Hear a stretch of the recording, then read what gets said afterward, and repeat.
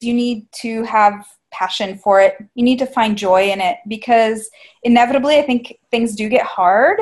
I mean, you might just be doing it as a hobby and maybe, that's okay. But if you really want to do it and help people, I think it's super important to have energy behind it.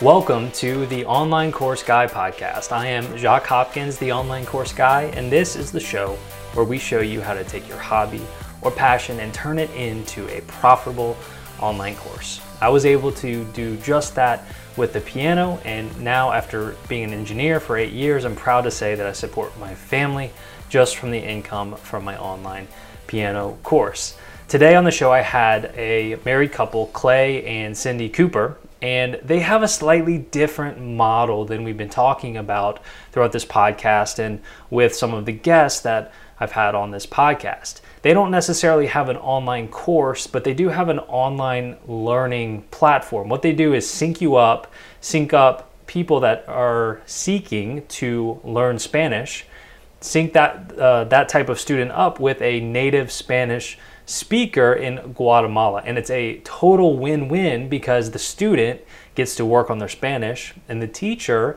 is in a third world country and really appreciates the job and the income. So this was a great conversation, and I was really curious about their model and their story and everything, and I was so glad to be able to talk with them. So a few of the things we went over, they talked about how they were they set out to make the eBay of languages, which the way that Clay put it like that I just thought was so cool.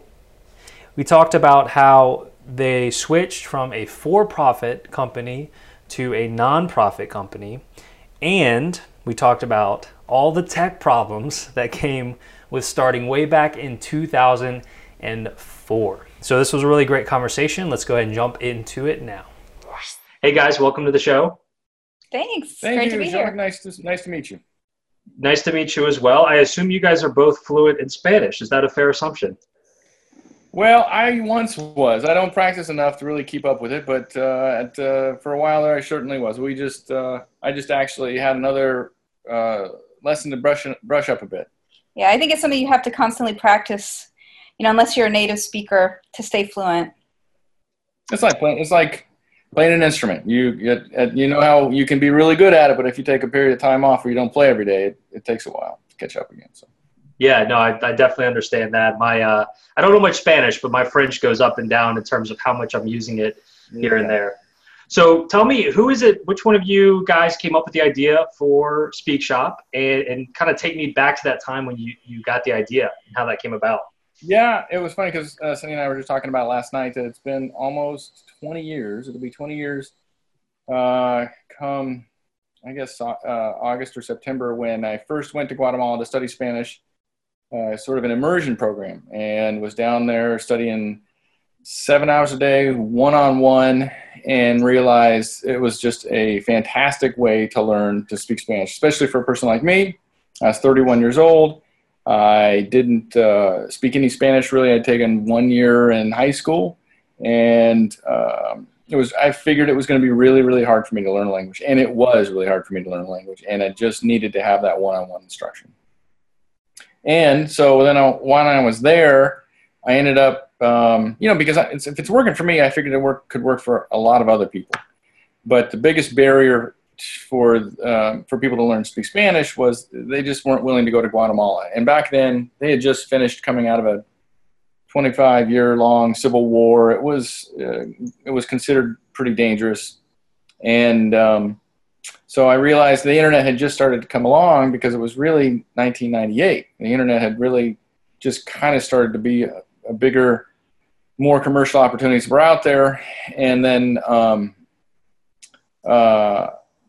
we ended up, but the internet wasn't quite ready, but I knew that there was an opportunity there for people to be able to learn over the internet at some point. So then in 2004, Cindy and I decided to work on it together, and we launched it then. And the idea is not necessarily like an online course. It's the idea of just simply syncing up somebody that wants to learn how to learn Spanish with somebody who knows how to learn Spanish that could use a job income of some sort, right? Yeah, that's exactly right. Because the tutors down there, it's not our tutors anyway. They're not just like people off the street. These are well-educated. They all have college educations. They've been teaching Spanish for a long time. They've taken courses on how to teach Spanish. So they're very, very good at teaching Spanish.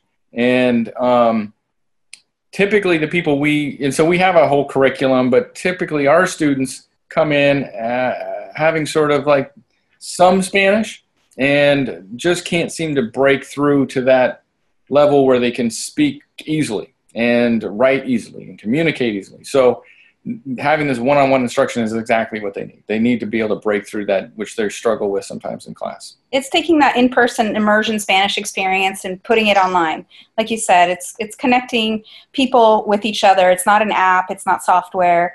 It's about the human interaction, which is ultimately what communication is, meaningful communication is about. So did anything like this exist when you started it, or as far as you know, are you the kind of the first ones to do something like this? Right in there in the beginning. There was one other company who kind of started about the same time we did. I don't know if they had launched before we did or not, but I do know we were the only one that had a model that was based upon helping the Spanish teachers, the Guatemalan Spanish teachers, earn a fair wage. And that was really what we were shooting for. We wanted it to be sort of a market driven as best we could, figure out, we wanted them to determine what they would charge for a rate. Yeah. I mean, when we were working on it before we launched, and even when we launched, we weren't aware of any other Spanish instruction programs online. I don't think there were any at that time. There was an English program that people were doing. And so it was cool to see that at least somebody was using online video conferencing or audio conferencing. But, this was way before Skype video, and we were taking a lot of chances. Yeah, Skype audio had just come out. I think it was 2004. So that revolutionized everything. It's crazy to think you could start making phone calls almost for free, essentially for free internationally. That was a whole new thing. Yeah, I remember that. That was a complete game changer. I remember my sister had taken a trip to Europe, and we could communicate on this new thing called Skype, and it was just audio, but it was basically free if you had an internet connection. So I can only imagine what that did for what you were trying to do. Yeah. So you guys, I mean, this has been up and running for a very long time. Yep. And obviously technology has changed significantly since its inception, but just in terms of like the overall model and concept of what you guys were going for, has that changed at all since the beginning? Just a little bit. When we wanted to be the eBay of languages. So we wanted each tutor to be independent and set their own rate and have their own sort of mini store and to do that. But there wasn't any sort of SaaS software off the shelf sort of thing we could pull out and make it work. So we had hired developers, and it got just more and more confusing. And then the tutors all know each other, and they all want to basically they don't want to undercut anybody. They want to keep their rates the same. So we realized that wasn't an important part of the website. So we started at $5. Then they said, yeah, we think we can charge more. So they raised it to $8. Then they raised it to $10. And they raised it to $12 for evening and weekends. And we just let them help. It's still a bargain. The thing is that there are, for a number of years, there were maybe a couple of competitors, but not many. And now there are a number of competitors that charge a lot more or use different models. So, the tutors were right that there was more room, and they pushed for that. And then yet people still are getting a really good deal. Another thing I think that we thought early on was, like Clay said, this eBay of languages, like we would offer all kinds of languages from all over the world. And we did some experiments, like we started out in Guatemala, then went to Nicaragua, which is also Spanish, but, a different country, and it's kind of a little different accent, different experience. And then we also did Portuguese in Brazil. And what we found was that it just increased the complexity of what we were doing so much because the behind the scenes things can be complex in terms of running the business. Because again, it's not an app, it's not software, you're coordinating people and time zones and all kinds of things. So we decided that we'd stick to the original core idea that Clay inspired Clay way back in 1998. And looking back, you know, kind of knowing what you know today, looking back when you were just getting started, is there anything you would have done differently? Well, you know, it's hard to say. We had the tools we had, and Yeah, it's easy to say, well, gosh, if we'd known where the internet was going to go, but you know, there's no crystal ball. I think it's just being able to figure out a way to keep things going. I mean, we've run it at a really low cost level. Probably if we'd known more about the impact of social media, that would have been really helpful. And pricing models have changed. So, you know, really try to stay nimble. I think if we could have built things in such a way that we could get out of them more easily. But in the beginning, it's not, you can't really regret what you did because you only had the tools you had. Yeah. We had to build the whole reservation system. We had our own video conferencing tool. It was built off of this platform called Macromedia and Zope, and things that just don't exist anymore. Mm-hmm. So it was we had to do all that, and then we actually launched originally as a business, and then converted to a nonprofit. I don't know, maybe start as a nonprofit or convert to a nonprofit. I don't know. Yeah, those are things we had to explore, so it's hard to say. Well, you obviously made the decision to switch to a nonprofit at some point down the road.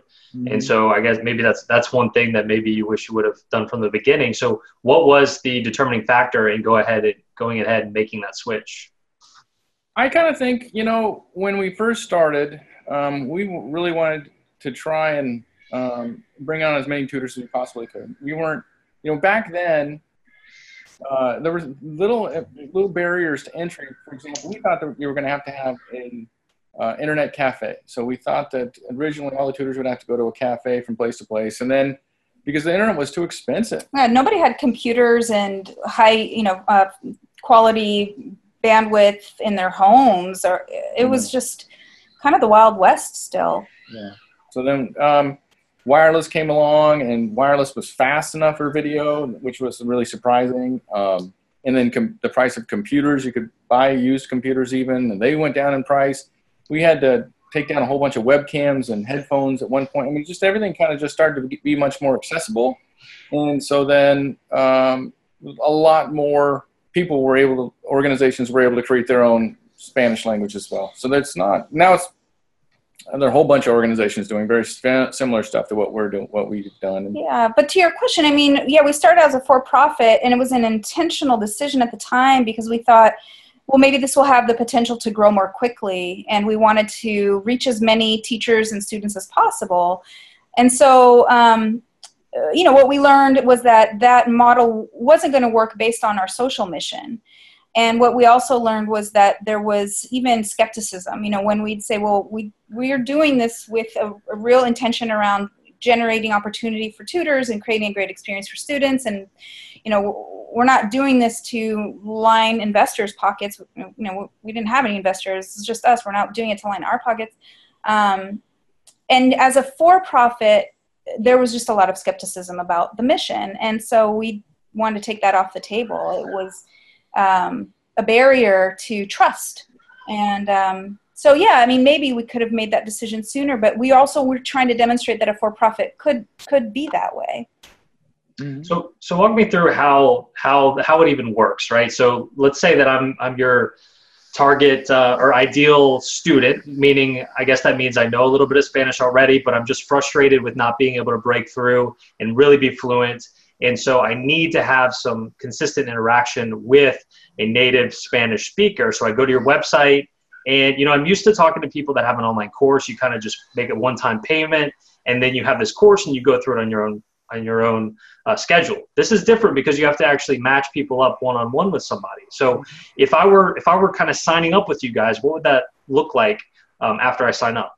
Sure. Well, it's first of all, just at our website, you can see a profile of all our tutors.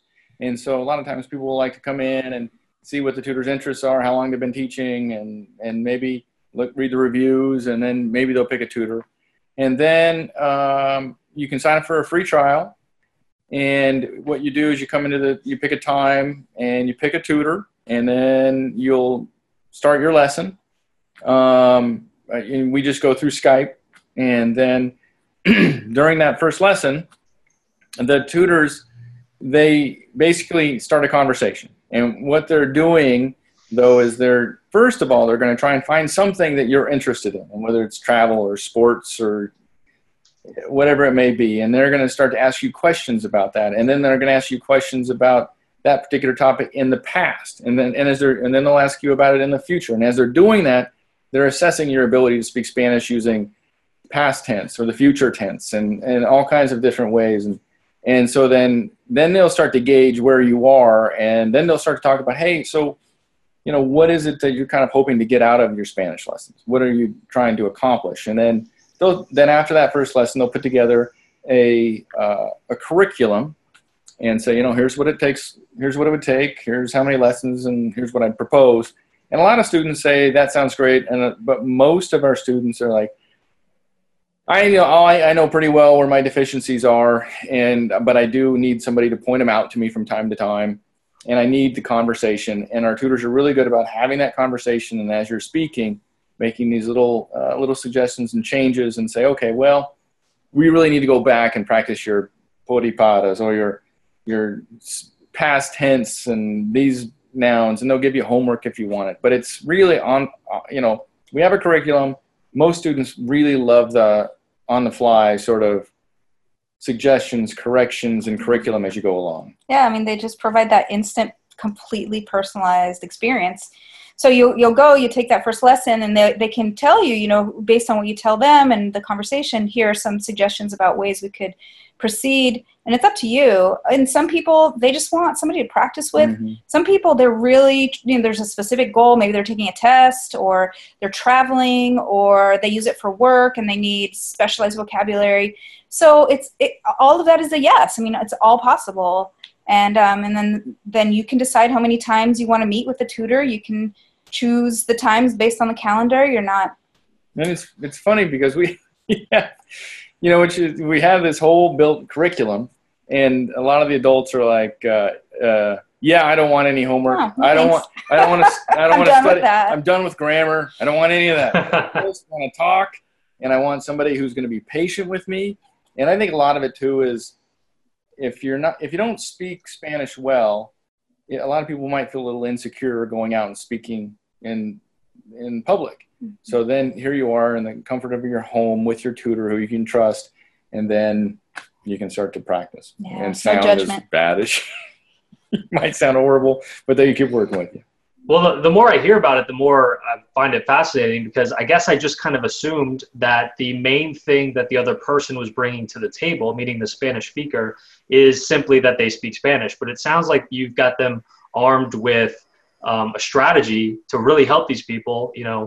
When you mentioned talking about their interests in the present, and then moving on to the past, and that's just like the first lesson. And then they start putting curriculums together. And I'll tell you, a couple weeks ago, I've got some friends who just moved to the United States from France about 4 months ago. And I told the guy that I wanted to work on my French. He's like, okay, well, let's go to a coffee shop and we'll work on it. But he's a French speaker, but he's not a qualified tutor. So we sit down and we didn't really know where to go with the conversation. Yeah. So it sounds like when somebody signs up with you guys, they're really getting quite a unique experience. Yeah. Why is it that you don't have other languages available? We tried with Portuguese, and what happened quite a bit is that if I was doing the job and I had to help make, whether reschedule a lesson or something, I couldn't communicate with the tutors because I didn't speak Portuguese. And I realized pretty quickly this isn't going to work. And then also, Guatemala is kind of unique. So Guatemala has a long history of immersion programs. So there are lots of tutors down there. They also have high-speed internet, and the poverty level is extremely high. So the cost for a Spanish lesson from with high-quality internet, and the tutors are really well educated. That's the amazing thing. They all have college degrees. It's just that the poverty levels are so high that it makes the Spanish lessons incredibly inexpensive. Yeah, I mean, it would be really hard, potentially, I think, to offer French from France or something like that. I mean, probably it could even be more expensive than hiring somebody in your local community who's a qualified teacher.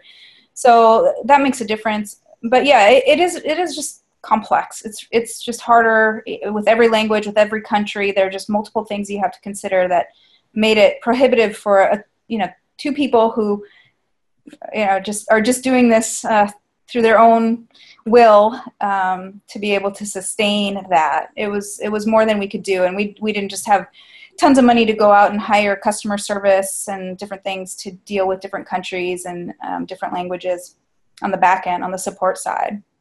Yeah, that makes sense. How is it that people typically find you? What marketing are you guys using? Well, we were in a lot of publications quite a while ago, and then we've been using Google AdWords. And then other than that, we haven't really done anything. There's a lot of word of mouth. Right. There's word of mouth. And so Clay and I do some online ads, as he said, and then the tutors do a lot of it. So they're really fantastic. I mean, they've really taken initiative, and they do a lot of social media. They record videos with mini language lessons. They do a word of the day.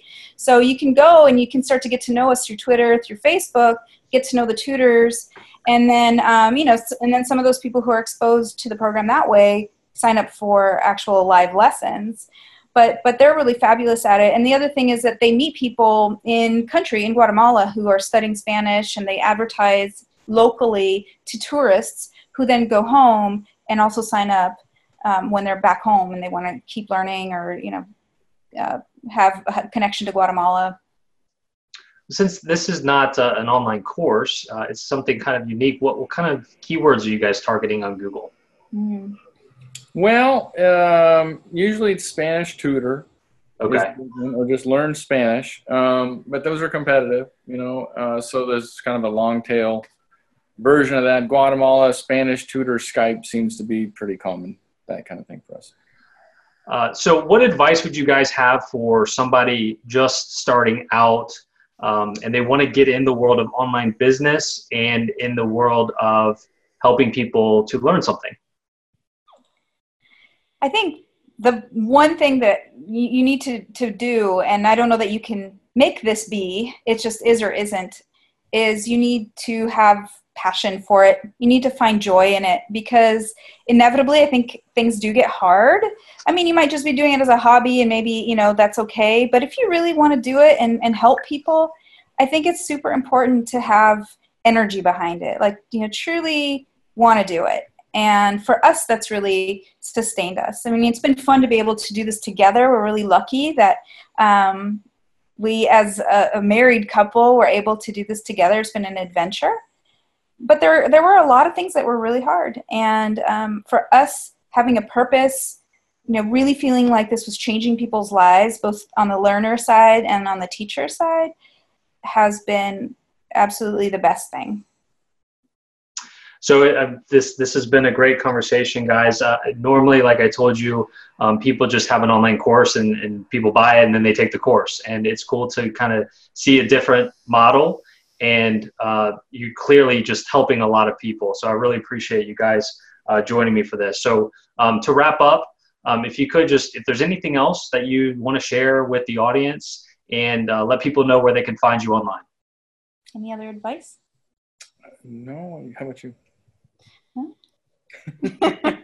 I get ask for help, I would say. If I could give another piece of advice, yeah. There are going to be things you don't know, and watch podcasts like this, talk to people, ask for help.